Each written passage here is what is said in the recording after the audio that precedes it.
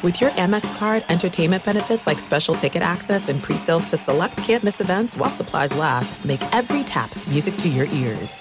The best conversations I have with my colleagues are the ones that happen when no one is looking, when we're not 100% sure yet what to write. Hopefully, having conversations like this can help you figure out your own point of view. That's kind of our job as Washington Post opinions columnists. I'm Charles Lane, Deputy Opinion Editor. And I'm Amanda Ripley, a contributing columnist. We're going to bring you into these conversations on a new podcast called Impromptu. Follow Impromptu now, wherever you listen. When you buy Kroger brand products, you feel like you're winning. That's because they offer proven quality at lower than low prices. In fact, we guarantee that you and your family will love how Kroger brand products taste, or you get your money back. So next time you're shopping for the family, look for delicious Kroger brand products, because they'll make you all feel like you're winning. Shop now, in-store, or online. Kroger, fresh for everyone. Getting ready to take on spring? Make your first move with the reliable performance and power of Steel battery tools. From hedge trimmers and mowers to string trimmers and more, right now you can save $50 on select battery tool sets. Real Steel. Offer valid on select AK system sets through June 16, 2024. See participating retailer for details.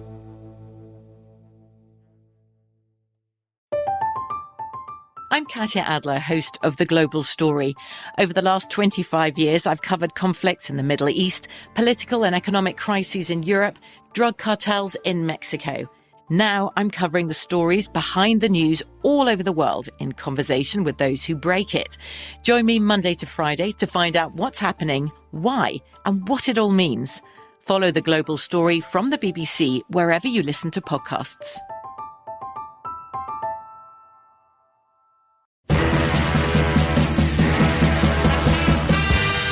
Hello and welcome to the MMQB Monday Morning NFL Podcast. I'm Gary Gramling. I'm Jenny Brentis. I'm Connor Orr. And guys, we have arrived at part 3 of our Octology, I believe it is. Ooh. Yeah, we're bringing it back, ologies. This is our division preview Octology. We have already done 2 of them. We are at the, I don't know why I'm unveiling this as if people haven't already seen the title or description, but we'll build up the drama a little bit. It's the AFC East. Can you believe it? We're there already. We in the pre-show meeting, we came up with a really interesting tagline for the AFC East, which is "This division sucks." Trying to come up with a lot of nice things to say about the AFC East is difficult, to say the least. Yes. Well, and also I want to take a second to acknowledge the fact that we have gotten several excellent guesses for the order that we're going in. And the most popular response we got was guessing that we are going in cumulative wins per division from most to least. However, by doing the AFC East today, that is out. And then we got another great guess. This one was very creative, fellows. It says, I don't know why I just called you fellows. That was very strange. Counterclockwise, conference alternating. So they guessed AFC North, NFC West, and next would be AFC South. Okay, so really by going AFC East this week, we are throwing everything into chaos. We are. And by the way, when you said fellows, I was wondering if you're doing the show with some other people. That name has definitely never come up on the show. Yeah, it's I mean, look, we do have the prize out there, the MMQB sticker. One sticker, or do you get more than one? I mean, I have a whole stack, so we could send as many as is requested. You can also have the college ID of my former roommate. That's also on the table. I'm holding right here in front of me. Worth a lot. A lot of utility to these prizes here. It can be it can be a sticker. You can leave the back on, and it can be just not a sticker, just a very small sign. You know, I have to say, I don't know that people are going to guess it because I loved the cumulative wins theory, but I have to tell everybody who's listening that that is a little bit too objective. This is a more subjective type of ranking. So cracking it will require you to get into the mind of Gary Gramling, which after working with him for 8 years now, I have yet to be able to do. Just a fair warning. It is just a maze of madness. Woo. This is going to be good. This is going to be better than the ending of Lost. Keep sending the guesses in, though. We will send you a prize if you get it right. Will anyone get it right? I don't think so. But keep guessing. I promised I would have a hot take on the show this week, by the way, Gary, and so you were on the receiving end of it. That was my hot take, is that Gary's mind is indecipherable. Sorry for the roast. Of all the insults I take on like a weekly basis at this place, that was fine. It's actually not an insult if you look at it a certain way. Yeah, it could be a compliment. Could be a compliment. It isn't, but it could be. We call that positive reframing in the business. So that's good. All right, let's dive into this thing. We're doing the usual categories: biggest offseason addition veteran, biggest offseason addition rookie, most valuable non-quarterback, most interesting coach, and then, of course, we will have the Mad Lib, and we will wrap up with our predictions, our coaches poll style predictions of how this will go in the AFC East. But we are starting it with biggest offseason addition veteran, and we'll start with Jenny. All right, so I'm starting out with a Patriots edition from another team in the division, Kyle Van Noy coming back to New England. This is also in tandem with Dante Hightower returning from his opt-out last year. Basically, the point being is the middle of the Patriots defense will get a lot better. We saw a Patriots defense last season that didn't look anything like the defense the year before, and there were a lot of reasons for that. I mean, they had losses on the defense, they had players opting out, et cetera, but I really feel like the return of Van Noy is going to be one of those essential pieces to getting the Patriots back to where they have been in the division for a long time. And that hot take is for later in the show, Gary and Connor. Ooh. But so my pick here is Kyle Van Noy. And also, I mean, it was an expensive 1-year signing for the Dolphins. They cut him. Obviously, the cap constricted as a result of the pandemic, but he ends up back in New England and he'll be playing inside Hightower again. And I feel like this defense is going to be on the upswing. And before this, we did look up the Patriots defensive stats last year, which were not as bad as I thought they were. But generally overall, we know what we saw on the field from the Patriots defense. And it is not what we've come to expect from Bill Belichick's teams. They were a little all over the place last year. Like, if you think back, like, I remember they shut down the Cardinals, but then they had games like when the Bills went there late in the season and sort of looked like they might score 200 points in that game. It's a very up and down defense. Uneven, to say the least. I am actually going with Will Fuller down in Miami, and I'm not going to tout this as the biggest, best player who entered the division, but I think stylistically it's a really interesting fit, and he's a very interesting player too. I'll get to that in a second, but it's a really interesting fit because what you saw last year with this Dolphins receiving core, not only did they sort of struggle to stay healthy between Devontae Parker and Preston Williams, Parker and Williams are kind of similar, big-bodied, contested catch type of guys, and in Fuller, you just get a different kind of style. You get that deep threat type guy, and he's more than a deep threat, but you do get a guy who takes the top off of a defense. He's gonna create separation. And, look, they have Jakeem Grant. They've had guys sort of in that speedster mold, but those guys are all, guys they had in the past are kind of gadget type guys. Fuller's a much more complete receiver here. And then, obviously on top of that, he's on a 1-year deal again. He's going to be suspended for the first game of the season, going back to last year's PED suspension. So it's sort of a make or break year again for him. We saw last offseason how hard it is for receivers to get these big mega contracts at this point with all the just absurdly deep draft classes coming into the position. So it's a big year for Fuller. He certainly makes sense as a complement to Devontae Parker in that offense. And look, we know they drafted Tua 2 years ago. They stuck with Tua even though they had the number 3 pick. They could have moved on if they wanted to. this is the kind of thing you do to build around your young quarterback. And obviously they added Jalen Waddle as well. But Fuller's kind of the guy who I think you can plug in there early in the season, and by the end of September, you might have something going here as far as a vertical passing game that just wasn't really there the way you wanted it to be a year ago. Yeah, and I like Fuller too. I think that's a good pick just because the Texans actually started using him not just exclusively in that burner role. Like if you look at his route tree, it kind of did diversify last year. And I think that shows that you could do more than that. And I know that there's some relationships between those staffs. I'm sure they communicate. There's probably some stuff that they learned from watching the Texans last year that they can incorporate.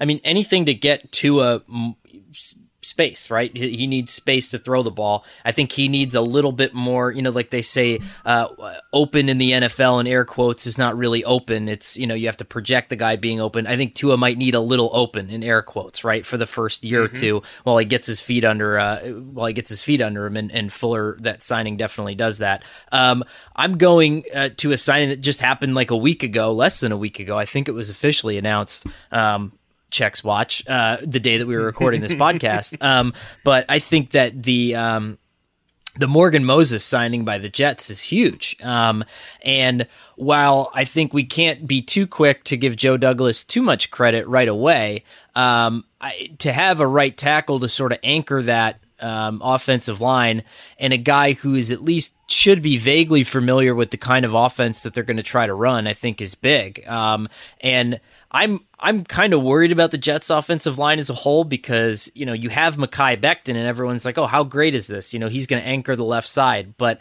a big bopper like Mekhi Becton is not really what you want in an outside zone running scheme because you want those guys to be up and out of their stance and sprinting, horizontally really quickly. And that's really not what he does well. And so I think the more good offensive linemen the Jets can find, the better to try to compensate for some of this because I do think it's going to be kind of a patchwork deal for them for a little bit. And we'll get to that later on with the rookie thing, but they just cannot afford to have what has happened with their last 10 first-round quarterbacks happen with Zach Wilson. They can't just have a guy who's tortured behind the line constantly. Sam Darnold was sacked once every 12 plays last year, which is insane.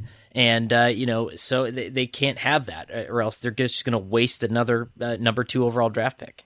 Yeah, and because they don't have a veteran transition plan, Zach Wilson is their plan. It makes the line even that much more important. Also want to shout out your use of Big Bopper Becton. Ooh, yeah. That's I don't know, that's like a t-shirt brand. Should pitch that to him. Yeah. I think we know a guy. We could get a t-shirt made. You just get some Hanes of regular t-shirts and just write in Sharpie on it, see where it goes, see if there's a market for it. Biggest offseason edition rookie. Connor, why don't you just keep cooking with your Jets offensive line? Yes. Yeah, let's just let's continue this offensive line monologue that everybody came to the podcast to hear.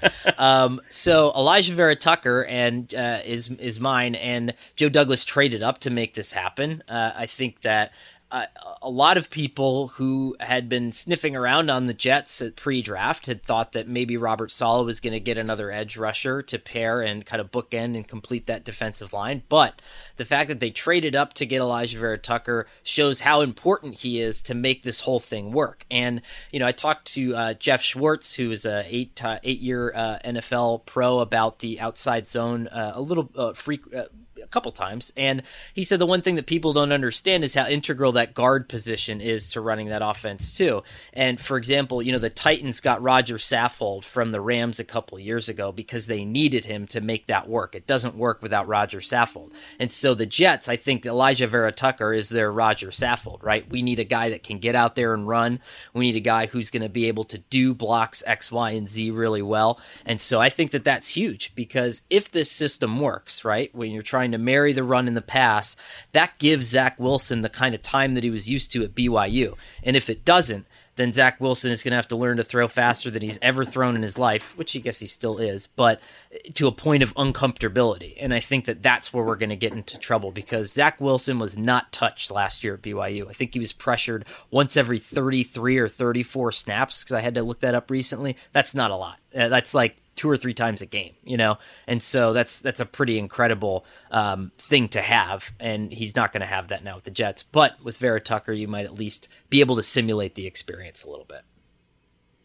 Much offensive line play. Yeah, here. I was just going to say, Connor is talking in depth about blocking schemes and which players will make them work. And for my pick for biggest offseason edition rookie, I picked the Patriots quarterback. So I'm the basic one. I went with Mac Jones, the easy, obvious pick here. But I really am intrigued because this is the year when the post-Brady era really begins in New England. Last year was kind of this weird gap year. We saw it with all the Patriots opt-outs.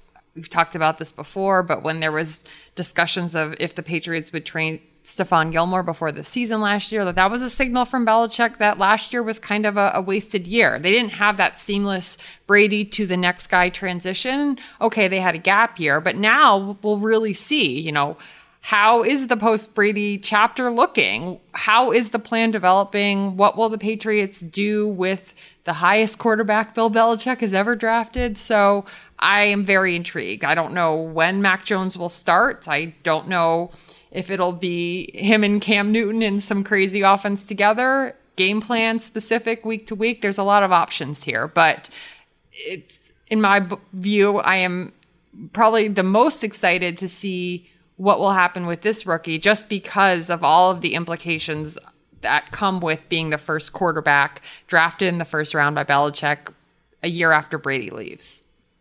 I love too that I think it was Mike Giardi at NFL Network who had, and this is what amounts to a spicy anonymous quote in New England right now, but it's there's an anonymous Patriots veteran that said Mac sees the offense the way Josh does, and it was like plastered in the headline. And you're like, whoa! Whereas like anyone would say that about any quarterback in any other place, but in New England, it's like, whoa, like wow, look at that. But I love it. I mean, I love the idea of splitting time between these two. I mean, we've talked about this forever, but if Mac Jones is able to take the wheel, I mean, I think this is just going to be fascinating. Like, I think this says as much about Josh McDaniels and Bill Belichick, and I don't know, it's just very exciting. And I think that there's a lot of people that really did think he was going number 3, like he was valuable enough to go number 3. So I don't know. There's a lot of exciting components here.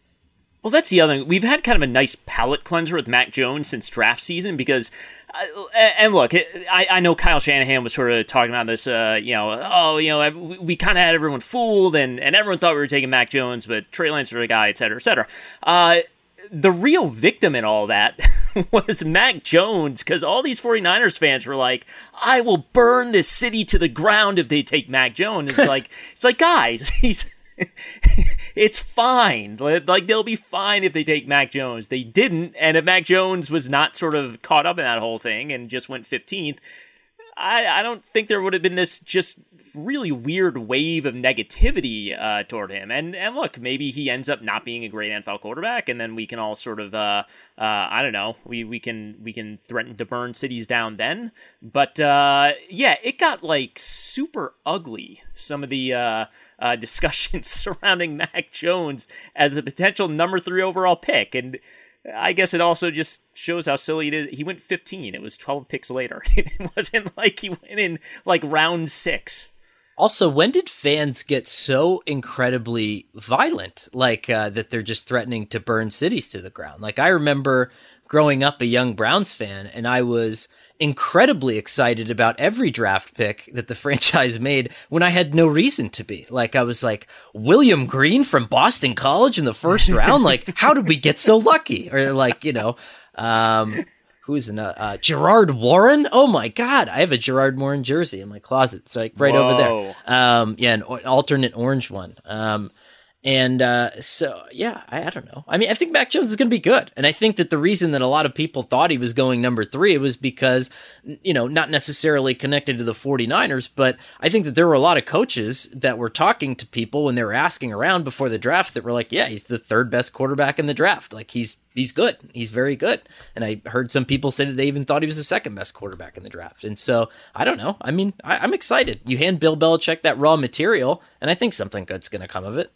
Yeah, and I think there's a tendency to joke about Belichick's connections. Oh, he always drafts from the same school. But there is no stronger connection he has in all of coaching than with Saban. And they talk all of the time about transition from college to pros, trends that are moving up. So the idea that, it's not the kind of quarterback that would allow you to do things that are where NFL offenses are going, that's certainly something that Belichick has considered. Like, he's considered all of the things that Mac Jones can and can't do, and they will build an offense around what he can do. So, yeah. And I also, Connor, to your earlier point, when did fans become so knowledgeable about draft prospects anyway? I mean, they're not actually knowledgeable, but they have these very strong opinions. And maybe in the case of quarterbacks, or a quarterback like Mac Jones, who came from a big school where he was on primetime a lot, maybe fans have watched him play a little bit more. But sometimes people have very strong opinions about offensive linemen from like obscure schools. And you're like, did you really watch them play at all? Or are you recycling something you saw on Twitter? Probably the latter. We need to start. I ran an experiment that ended up not catching on, but about 3 years ago, I started tweeting a couple weeks before the draft about a fullback from Rice named Don Stillman. Good. Yes. And I wanted people to eventually come to the conclusion, like, he didn't exist. It wasn't a real person. But I was just getting, texts about Stillman's combine numbers, like, these are unbelievable, all the bench press and stuff like that, to see if I could create that, plant that sort of psychological nugget into the fans' mind. Was not successful, but I also didn't have the momentum of big football media behind me. We needed more people out there to talk Stillman in order to get that going. But you're right. I mean, everybody just sees, like, they'll see Mel Kiper say that guy is horrible, and then they're like, well, gosh, why did we pick him? And then, unless you're the Raiders, most of the time it's not true. Like, everything is fine. But the Raiders do pick people that everybody says are bad, and they turn out to be bad. And there's a difference between that and everything else. It's really, in the end, it's like, yeah, you should. It's fun to root for something. It's fun to turn on the draft and like root for your team to take your guy. And I don't want to take that away from people, but sometimes you just got to take a deep breath. The Mac Jones stuff was just, I don't know, that was on another level than anything I can really remember in recent history here. But yeah, he went 15. Rightfully went 15, not number 3. Yeah. So now we get to see what he's gonna be. I'm going to switch this over to defense if you guys don't mind here. Gregory Rousseau fascinates me, and not just because he's in Buffalo and Western New York is wonderful, but Gregory Rousseau makes sense to me in a couple of ways in this Bills defense. Number one, really good interior rusher, and we all kind of, I know I have have an affinity for edge burner type of pass rush or stuff like that. Rousseau was better lining up in the interior. I'm guessing that's what they're going to use him to do. He might play on the outside on early downs and then kick inside on obvious passing downs here. That Mike Vrabel sort of diamond front he used in Houston a couple years ago, that 5-man front, I always thought that would catch on. It never completely caught on, and maybe the Bills are going to try something with that. Maybe you put Rousseau over center as frequently as possible and let him pick on guys who are less athletic than him, kind of like Whitney Merciless did for a couple years there. A bit of a different body type with Rousseau, but the other thing with Rousseau, and this is my mildly contrary football Twitter take here, so get ready, buckle up. For a good reason, we sort of emphasize, okay, it's not just all about sacks. You gotta, pressures are important, and QB hits and all this stuff, and wins and all that sort of stuff. One-on-one wins as a pass rusher. That's all important. I think at some point we started to overlook guys who can finish. I think finishing is a skill, and it's funny. I actually rewatched the game the other day, the AFC title game, and the two biggest plays in that game to me are still Patrick Mahomes on back-to-back plays. The Bills had him dead to rights. Once it was Milano coming clean on a blitz, and then it was Espinosa on another pass rush there. And they had him, and they couldn't get him on the ground. And Mahomes escapes, and he makes a big play, and all of a sudden the Chiefs are 50 yards downfield and getting ready to score a touchdown at the end of the second quarter there. So Rousseau had a ton of sacks. He can finish. I don't think you necessarily build your team around, okay, we need to sack this one single quarterback across the league and that will fix all of our problems. There are other skills that are important, but I do think finishing gets overlooked. I think the Bills had some problems finishing in their pass rush last year, and I think it's Rousseau's strength. And, even if he doesn't have the best win rate as a pass rusher, and even if he's not sort of a classic, edge-bending type of guy, I think it makes a lot of sense there, and I'm really curious to see how this works out for him because, as we saw from the Bills draft, they are very concerned with their pass rush.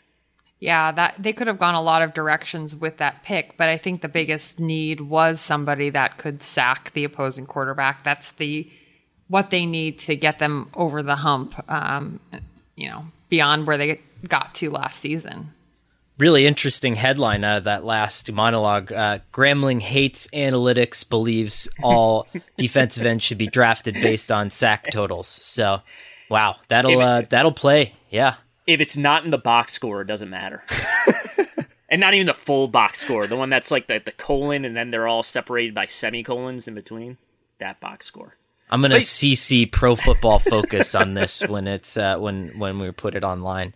No, that's what I'm doing this year. And I kind of talked about the same stuff with Najee Harris and the Steelers 2 shows ago in the AFC North stuff where, finishing a drive for a running back, that's a skill, getting in the end zone. I think putting a quarterback on the ground rather than just getting there, I think the finishing is a skill that kind of gets overlooked. So we'll see. I like analytics. I am creeping into running back. I'm creeping back into running game matters. Like I really am. I found myself like slowly, at first it's like you put your foot in like it's a pool and you don't know how cold it is, but it feels pretty good. Like I'm ready to jump in. Running backs matter again. I'm ready. It's so just wonderfully contrarian. Yeah. It just feels great. The 2024 presidential campaign features 2 candidates who are very well known to Americans. And yet, there's complexity at every turn. Criminal trials for one of those candidates. Young voters who are angry. The Campaign Moment podcast from the Washington Post gives you what matters. I'm Aaron Blake, and I'm covering my 10th election cycle. My colleagues and I have insights that you won't find anywhere else. So follow The Campaign Moment right now, wherever you're listening. There are some things that are too good to keep a secret. Like how your Amex Platinum card helps you have the perfect trip. I'd like to check into the Centurion Lounge. Or how it seems like you always get those hard-to-snag tables. Ooh, yum. And how you get the most out of select can't-miss events.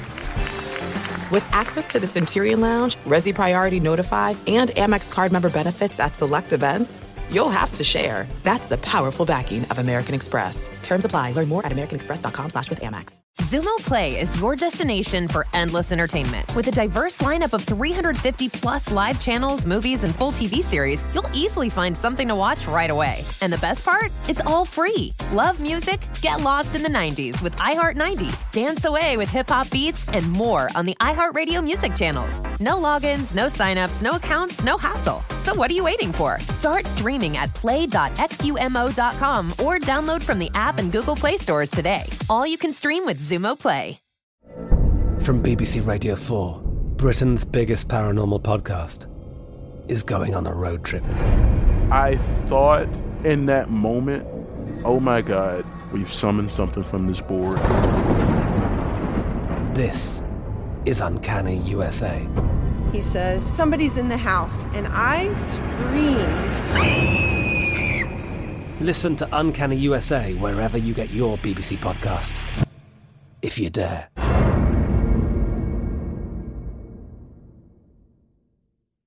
Are you tired of your scented cleaning products smelling and cleaning like meh? Then it's time for an upgrade with the power of Clorox Scentiva. With an uplifting scent that smells like coconut, Clorox Scentiva gives you powerful clean like Clorox, but a feeling like being transported to a tropical island retreat. Imagine putting your phone on Do Not Disturb, tuning out all the constant, just the feeling of warm sand in between your toes and a fruity drink in your hand. The ones with the little umbrella. Refresh your home to feel like an all-inclusive vacation by getting Clorox Scentiva. Also available in grapefruit and lavender scents at a nearby retail store. All right, most valuable non-quarterback. We're totally getting away from the running game here. I'm just look. I'll just go first. I picked Stefon Diggs.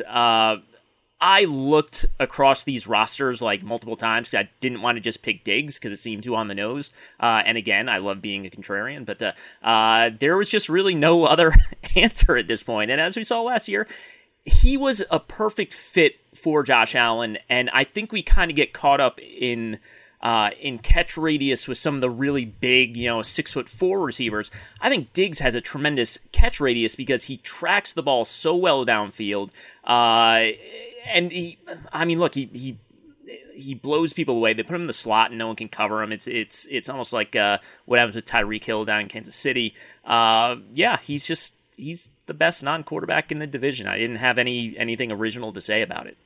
Yeah, so the most valuable non-quarterback category is what sparked the comment that Connor introduced earlier in the show. The AFC sucks, which is not true. They could have 3 teams in the playoffs mix this year. But if you look at stars, individual players outside of the quarterback position, it's hard to locate one that is really kind of what you would expect in this category, which is a pass rusher. So our first 2 divisions, we had the top 2 defensive players in the league, TJ Watt and Aaron Donald. And there were also other good choices that you could have picked. So when you think of the most valuable non-quarterback, you think of the player that is pressuring the quarterback. And pass rush is not a strength of the AFC East. So I also went with Diggs for the way that he made the Bills offense come alive last season. He was really critical to unlocking Josh Allen's potential in a way that many of us, including myself, weren't sure could be done.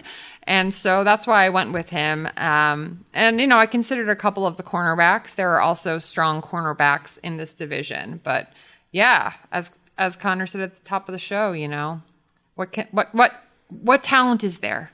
So the reason that I didn't put Stefon Diggs there, just a little bugaboo for me, is, so my neighbors recently found out what I do for a living. I went down to assist one of them with a fantasy football draft last year, and Stefon Diggs was available at a very reasonable point in the draft. And he said, well, we should get this guy. He's good. And I said, no, because he's the only good player in Buffalo, so everyone's going to know that, and everyone's going to cover him, and he's not going to get the ball.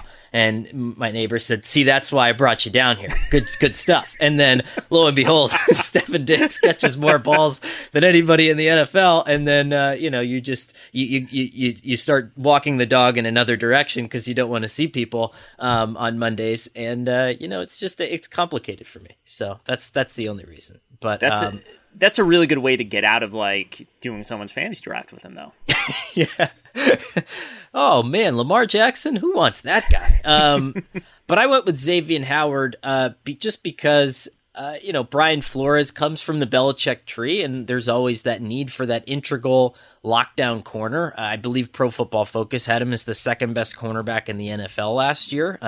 And he's going to perform a lot of important tasks in this division this year. I think that with New England finally getting some receivers to add to their roster, I think that's going to make his job even more important in the way that their defense works. I think having him against Stefon Diggs once a year or twice a year when they play Buffalo, I think is valuable. So I went with Xavier Howard just because, he matters very much to that scheme in a way that Stefon Diggs matters very much to that scheme in Buffalo, which is also to say, why haven't the Bills traded for Zach Ertz yet? That needs to happen. They need more people to catch the ball there. They need extra help, so they should do that. Connor's trying to make the oracle happen still. I know. I'm really I've been reading a lot about manifesting, and it's just not happening. I just keep yelling it, and it's not happening. And I don't understand what all these people mean when they say you can just make stuff happen by saying it a lot. So I don't get it.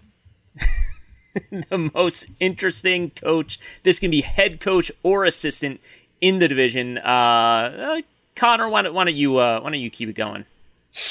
I thought you were going to say, Connor, we've heard enough from you today. Why have Bill Belichick? And just because, I think this is the first offseason where there are some pretty legitimate like anti-Belichick takes. You know, I think Paul Feinbaum was the one who said the other day, like, he's past his prime. All he's going to do now is draft Alabama players, and he's asleep at the wheel and all that stuff. And while I think everybody else is sort of picking and choosing the way that they're going to take their shots at him, I do think that there's a sentiment that now that Tom Brady has won the Super Bowl elsewhere, that he was the engine that drove this entire thing, and that Belichick is going to be unable to do it without him.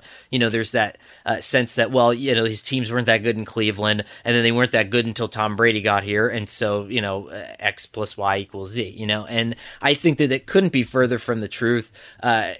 You know, to Jenny's point earlier, like, did we really think that Belichick is not thinking about where defenses are going 10 years from now, or where offenses are going 10 years from now when he drafted Mac Jones? Like, of course he has. I mean, this guy literally in his spare time is hanging out with military black ops people to find out how they sleep, to get his players to sleep better. Like, this guy has thought of everything. And I think that he's an incredible head coach. He's the best head coach in modern NFL history. And we get a chance to see him rebuild from scratch. I love the fact that he didn't retire when Brady left. I think it's fantastic. You know, I think that a lot of these coaches chase the guy, you know, like, look at Bruce Arians. His book was called The Quarterback Whisperer, but you played with Ben Roethlisberger, Peyton Manning, Tom Brady, Carson Palmer. Like, it's not that hard to be, you know, Andrew Luck. So, you know, that's okay. You know, that's a pretty decent resume, but Bill Belichick is willing to start from the ground up again. And I think it's going to be fascinating to watch him kind of operate in this way. No, I agree. It's I kind of like the anti-Belichick takes just because they're completely absurd, and I think if anything, maybe it does keep him around a little bit longer. Not that I think he's scrolling through I don't know, Twitter and seeing what everyone's saying about him, but I like the fact that he sort of gets that chance to, I don't know, reprove himself, even though he doesn't have to. I hope he thinks that. I'm going with Mike LaFleur here, the new offensive coordinator for the Jets. Came over from the 49ers with Robert Saleh. And what's really interesting to me about him is, you know, we think of a Kyle Shanahan disciple. We think he's going to, you know, play a fullback, play two tight ends, go with the sort of heavy looks, and then, you know, get the play action off of that. And the way the Jets are built here, I mean, this looks like a team that's going to be a 3-receiver base. They're kind of very deep at receiver and not very deep anywhere else on the roster here. So I'm curious to see what LaFleur ends up doing. I think Corey Davis, the fact that they signed him, I think maybe they see Davis as sort of a guy who can maybe do some tight endish things as a blocker. You're not going to put him in line, but you can sort of use him in that same functionality where he's going to motion inside, and then you can sort of work off of that there. And the other thing that really interests me with this Jets offense is I just love the fact that it sort of encapsulates. They have sort of the old school slot receiver, and then they have the new school slot receiver. Jamison Crowder is still there, and he's kind of what we always thought a slot receiver was for years and years. The guy who, you know, separates underneath, and he's gonna, you know, catch it 5 yards upfield and maybe slip a tackle, but probably in the end have like 90 catches for 900 yards, and that's just fine. But what you're seeing with so many teams going with split safety looks, it is so valuable to have a slot receiver who can also be a vertical threat, and that's what they have in Elijah Moore. So I think you get to see that sort of evolution happen in, I don't know, real-ish time in the Jets offense this year, if you want to keep a close eye on it. I like that. I would say as a subset to that, it would be the best, in addition to LaFleur, would be John Benton, right, who's the run game coordinator and offensive line coach, who is almost as important to making that work as LaFleur. But you're right. I mean, there's going to be huge personnel challenges there. And the problem with a lot of hiring someone from Shanahan's system is, like, owners think, okay, I'm getting the offense. But you're not. Like, you need all the other things, like you mentioned. I mean, you need that's why he ran out and signed Kyle Juszczyk, you know, to a huge deal. And, you know, you need all of those guys too, and they don't have them. So how do you compensate for that? I think it's going to be really interesting. The best conversations I have with my colleagues are the ones that happen when no one is looking, when we're not 100% sure yet what to write. Hopefully, having conversations like this can help you figure out your own point of view. That's kind of our job as Washington Post opinions columnists. I'm Charles Lane, Deputy Opinion Editor. And I'm Amanda Ripley, a contributing columnist. We're going to bring you into these conversations on a new podcast called Impromptu. Follow Impromptu now, wherever you listen. There's no distance too far for the perfect trip. Hi, checking in for... Or the perfect table. Hey, where are you? Coming! And when you get access to Resi Priority Notify with your Amex Platinum card... Hey, this looks amazing. I'm so glad you made it.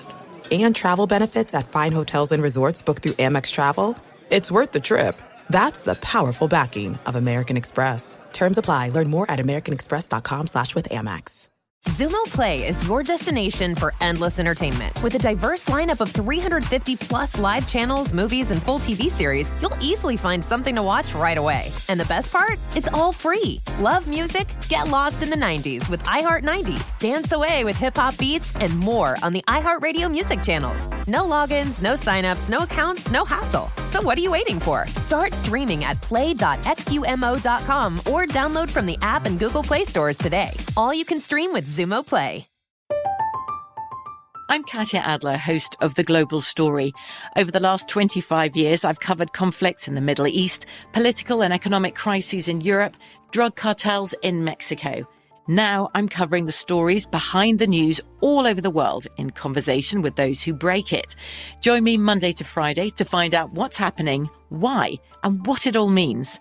Follow The Global Story from the BBC wherever you listen to podcasts. Are you tired of your scented cleaning products smelling and cleaning like meh? Then it's time for an upgrade with the power of Clorox Scentiva.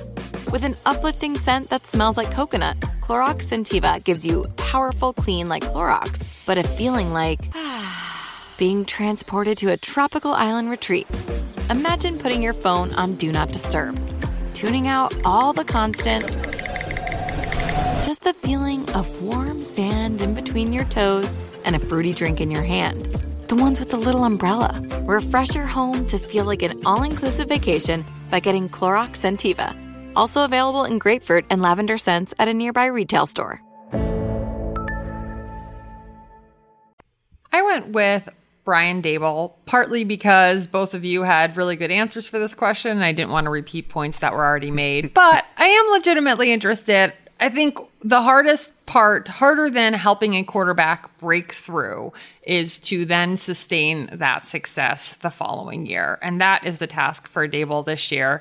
So last year they hit all the right notes with Josh Allen. They signed Diggs, and we saw him finally make this huge leap forward, and all of that physical talent and potential was unlocked last season. Well, now what do you do this year? You know, teams around the league have a better sense of what an Allen-led offense can look like at its best and have more time to defend and prepare against that. And also, you know, when you're taking that step forward, you're kind of playing with house money, right? The expectations aren't as high on you.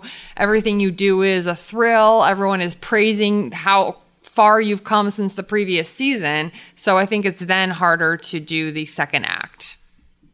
I was stunned that he didn't get a head coaching job. I thought he would have certainly, you know, his work with Allen would have been recognized there. But I think you're right. I mean, and the fact that he didn't get any help from personnel and they didn't trade for Zach Ertz makes his job even harder this offseason, because there's, you know, you're basically running with the same group of person, but they didn't really, you know, I think there's a lot of people, if you followed the mock draft tea leaves that were having them, maybe look at Travis Etienne at the end of the first round.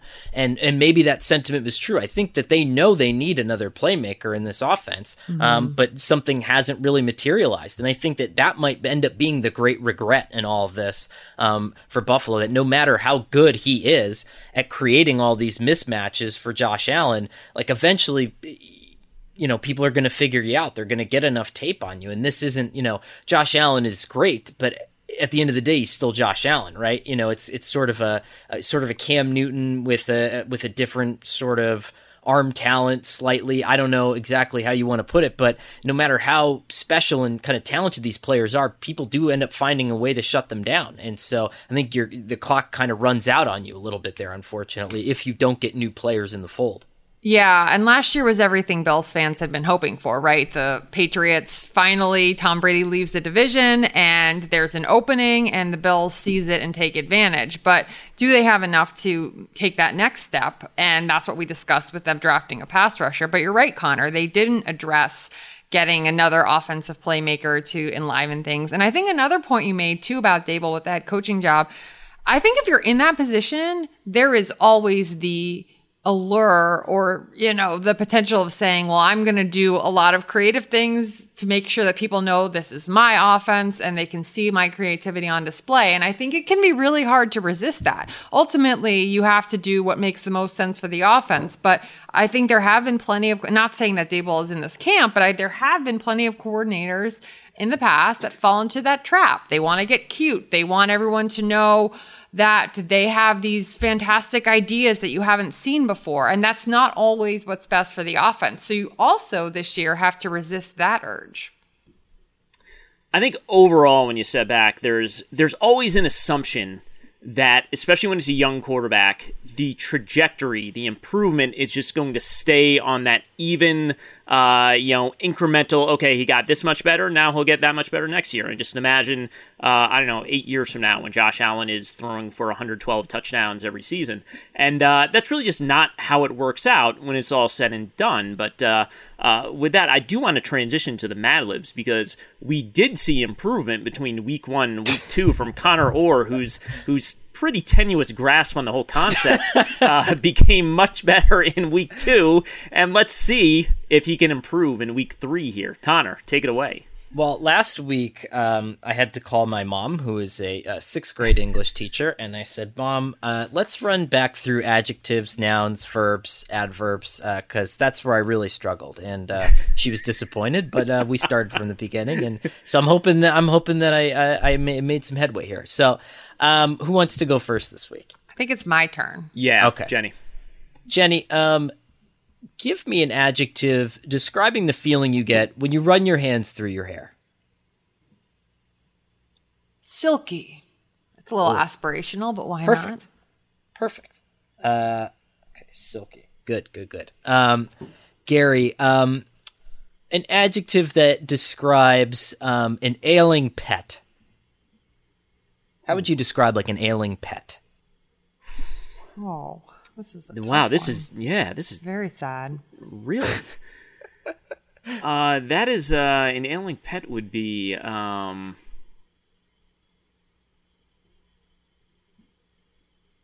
it's just dead air at this point. It's it's just super sad. It's tragic. Can we call it that? It's heart-wrenching.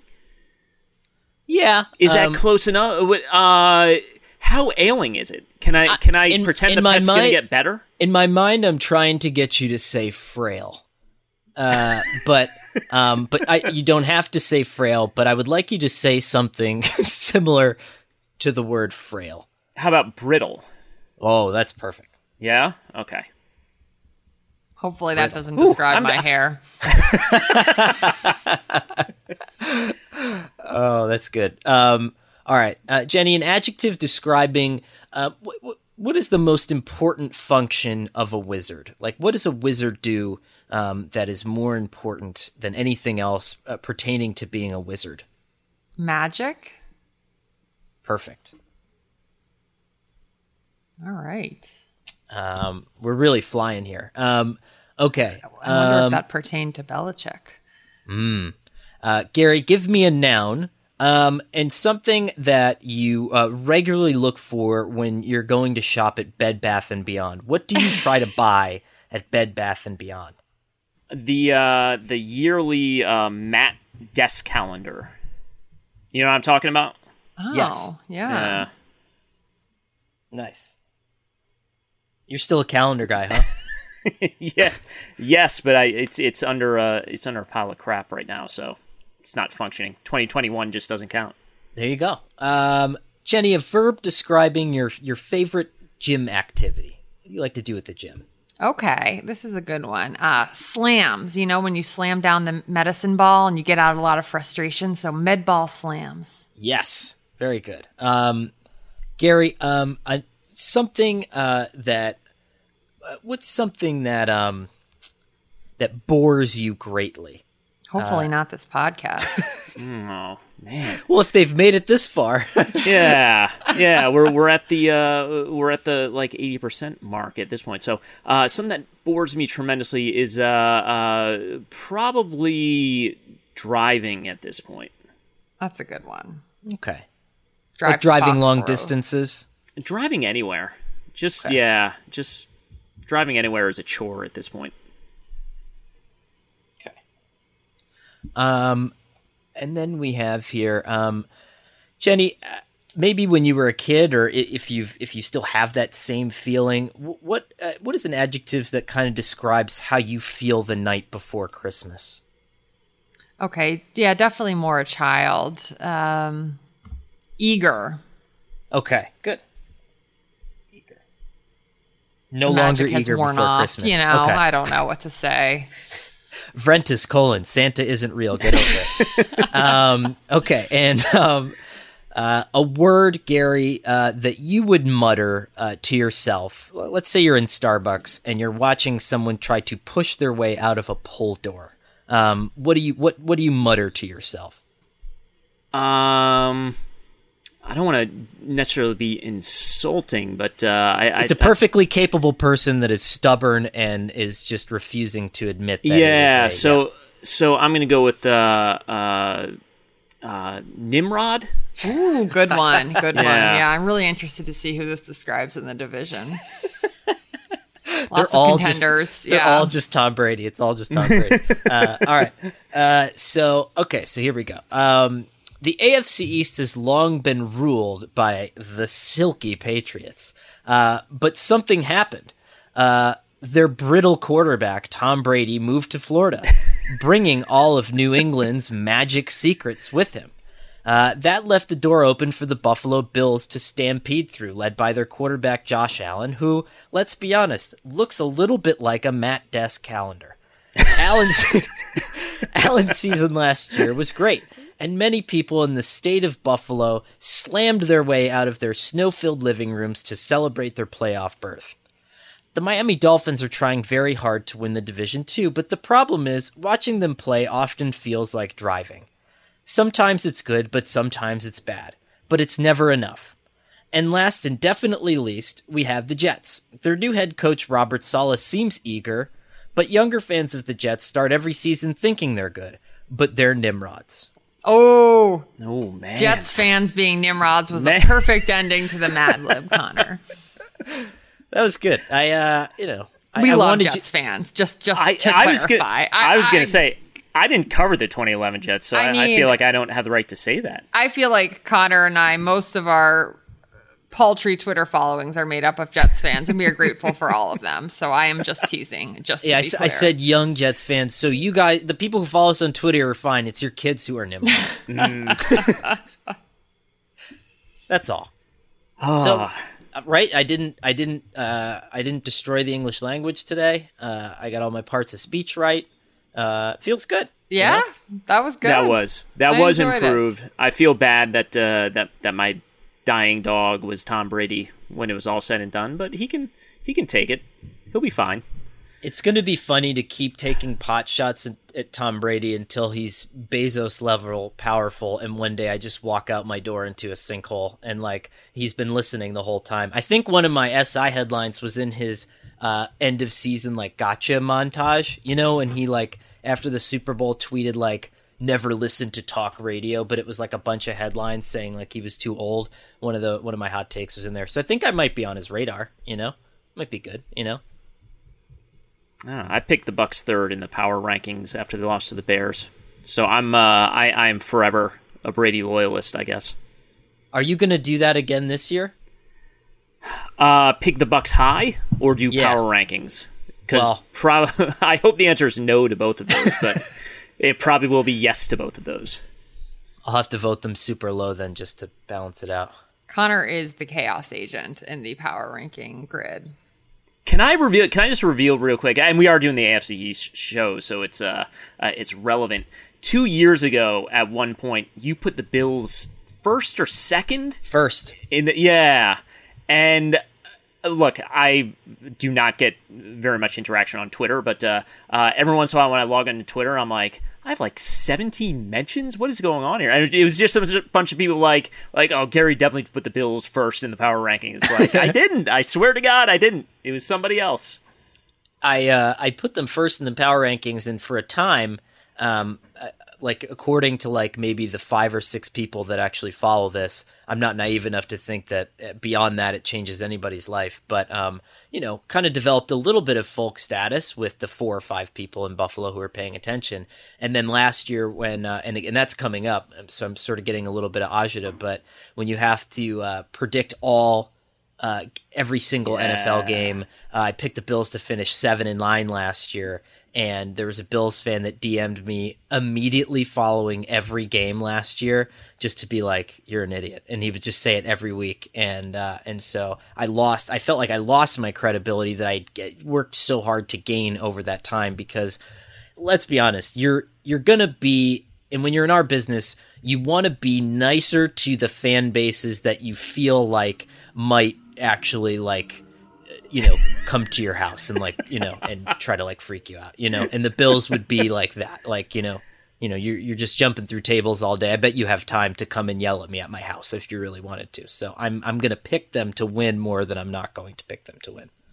Wow. That's a survival thing, The power rankings discussion is a great transition into our show finale. It is. Ooh. It is, because this is also motivated by fear when we do these votes here.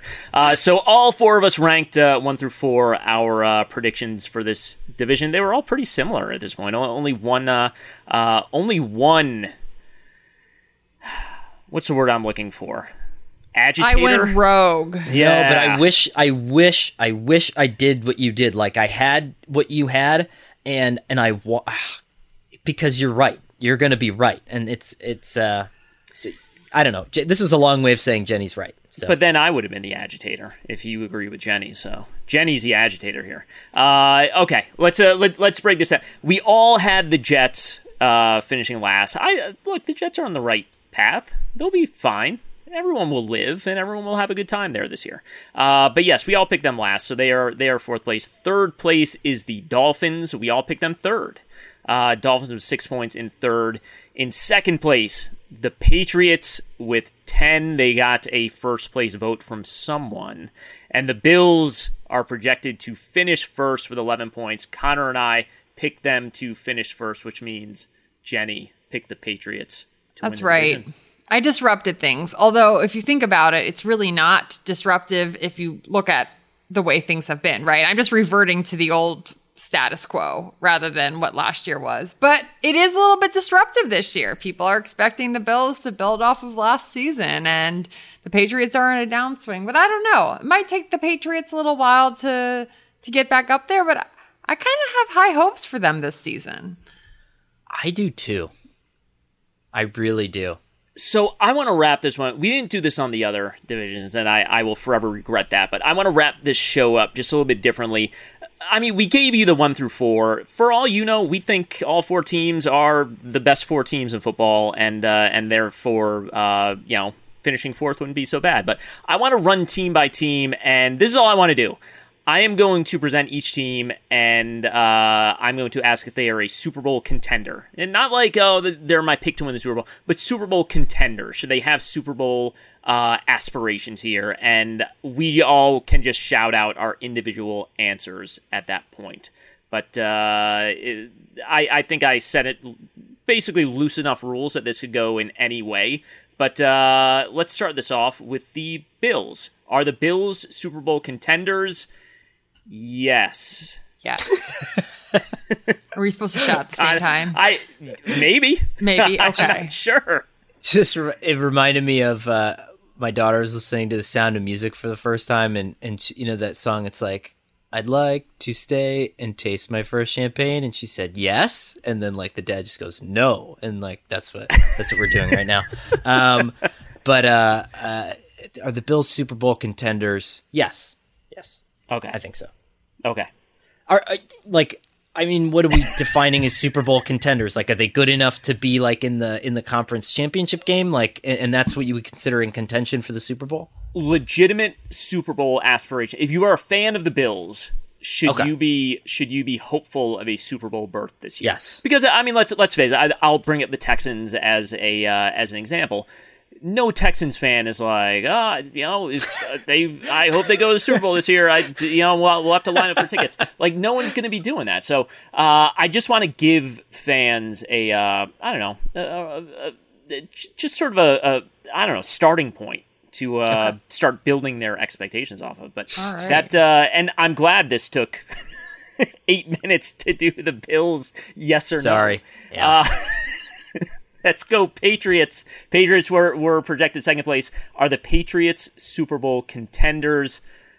Yes. Yes. Every year. Yes. Okay. Absolutely. Yeah.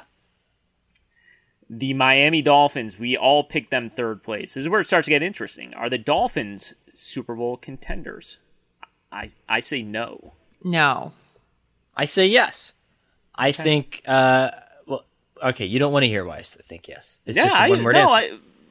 Right? Yeah, I mean, you can go now. Tua in that Cardinals game last year. Like, I think if that's the Tua that you get, then it's a yes. It's 100% yes. I think it's really interesting what's happening there. I thought he was really disappointing last year, but sometimes you just got to get the right weapons and get the right coaches in there, and you unlock something. And let's go. We'll all say no for the Jets. I don't know. Jets playoff contenders, playoff possibility. No. I'll say no. Not this year. Maybe they're headed, like you said. Maybe they're headed in the right direction, but no for now. Okay. All right. We had to really spell it out for those Nimrod fans. That's right. Really had to end on a low note. I said Nimrod. I can take the heat on that. You guys don't need to take it. All right, well, we have 3 of these down. We have 5 to go. We are still fielding your guesses as to how we determined this order. And again, if you get it right, we have some stickers for you. We might have something else. Yeah, so my podcast setup right here is in my basement, and I'm currently being tasked with cleaning out all the garbage from my office. And I found a gigantic plastic bag full of business cards that I don't need anymore. And so I'm going to sweeten the pot here, because not only do you get stickers, MMQB stickers, but I will send you a business card from this very random stack of business cards. I will cross out any personal numbers so that you can't bother any of these people, but you can enjoy some of the very fun artwork. So yeah, I mean, you want me to kind of like shuffle one, and we'll add it to the pot, right? Yes. Okay. I think let's do that every week. So there's one going in the pot this week, and Connor, you tell us who it is. Okay. I have no idea where this came from. I have a card for a lawyer, and he's just called Fight Lawyer. And so this is a lawyer called Fight Lawyer, and he represents fighters, trainers, and specializes in disputes. And it says on the back, this person brings knowledge, experience, integrity, determination, and tenacity. Fight Lawyer. Boy, so, I was hoping that was like a lawyer you could fight. A lawyer that'll fight for you. All right. Who doesn't want to win this now? The pot has been appropriately sweetened. Send in those guesses, and we will see you guys next week. The MMQB Monday Morning NFL Podcast is Jenny Brentis, Connor Orr, and me, Gary Gramling. We are produced by Shelby Royston. SI's executive producer of podcasts is Scott Brody. Markham Ravik is emeritus editor of the MMQB, and Andy Benoit is the founder of the MMQB NFL Podcast.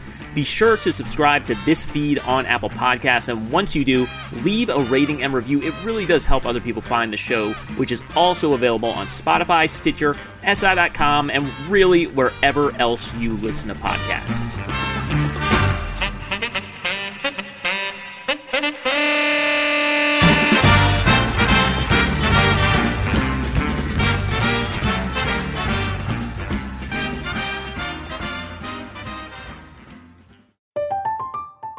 I'm Katya Adler, host of The Global Story. Over the last 25 years, I've covered conflicts in the Middle East, political and economic crises in Europe, drug cartels in Mexico. Now I'm covering the stories behind the news all over the world in conversation with those who break it. Join me Monday to Friday to find out what's happening, why, and what it all means. Follow The Global Story from the BBC wherever you listen to podcasts. Zumo Play is your destination for endless entertainment. With a diverse lineup of 350 plus live channels, movies, and full TV series, you'll easily find something to watch right away. And the best part? It's all free. Love music? Get lost in the 90s with iHeart 90s, dance away with hip-hop beats, and more on the iHeartRadio music channels. No logins, no signups, no accounts, no hassle. So what are you waiting for? Start streaming at play.xumo.com or download from the app and Google Play stores today. All you can stream with Zumo Play. Hey guys, back at the playground again, huh? Yep. You know what this playground could use? A wine country. Heck yeah, and some waves so we could go surfing. Oh, yeah. Love that. A redwood forest would be cool. I'm in. Ski slopes. Let's do it. Can a girl go shopping? Yeah, baby. Wait. Did we just invent California? Discover why California is the ultimate playground at visitcalifornia.com. This is it. We've got an Amex Platinum Pro on our hands, ladies and gentlemen. We haven't seen anyone relax like this before in the Centurion Lounge. Is he connecting to complimentary Wi-Fi? Oh, my! Look at that! He is! And you will not believe where he's going next. The Amex dedicated card member entrance for the win! Unbelievable! When you get travel perks with Amex Platinum, you're part of the action. That's the powerful backing of American Express. Terms apply. Learn more at americanexpress.com/withAmex. What's up, y'all? Janice Torres here. And I'm Austin Hankwitz. We're the hosts of Mind the Business, Small Business Success Stories, a podcast presented by iHeartRadio's Ruby Studios and Intuit QuickBooks. Join us as we speak with small business owners about the tools they use to turn their ideas into success. From finding that initial spark of entrepreneurship to organizing payments and invoices, we've got you covered. So follow and listen to Mind the Business Small Business Success Stories on the iHeartRadio app or wherever you get your podcasts.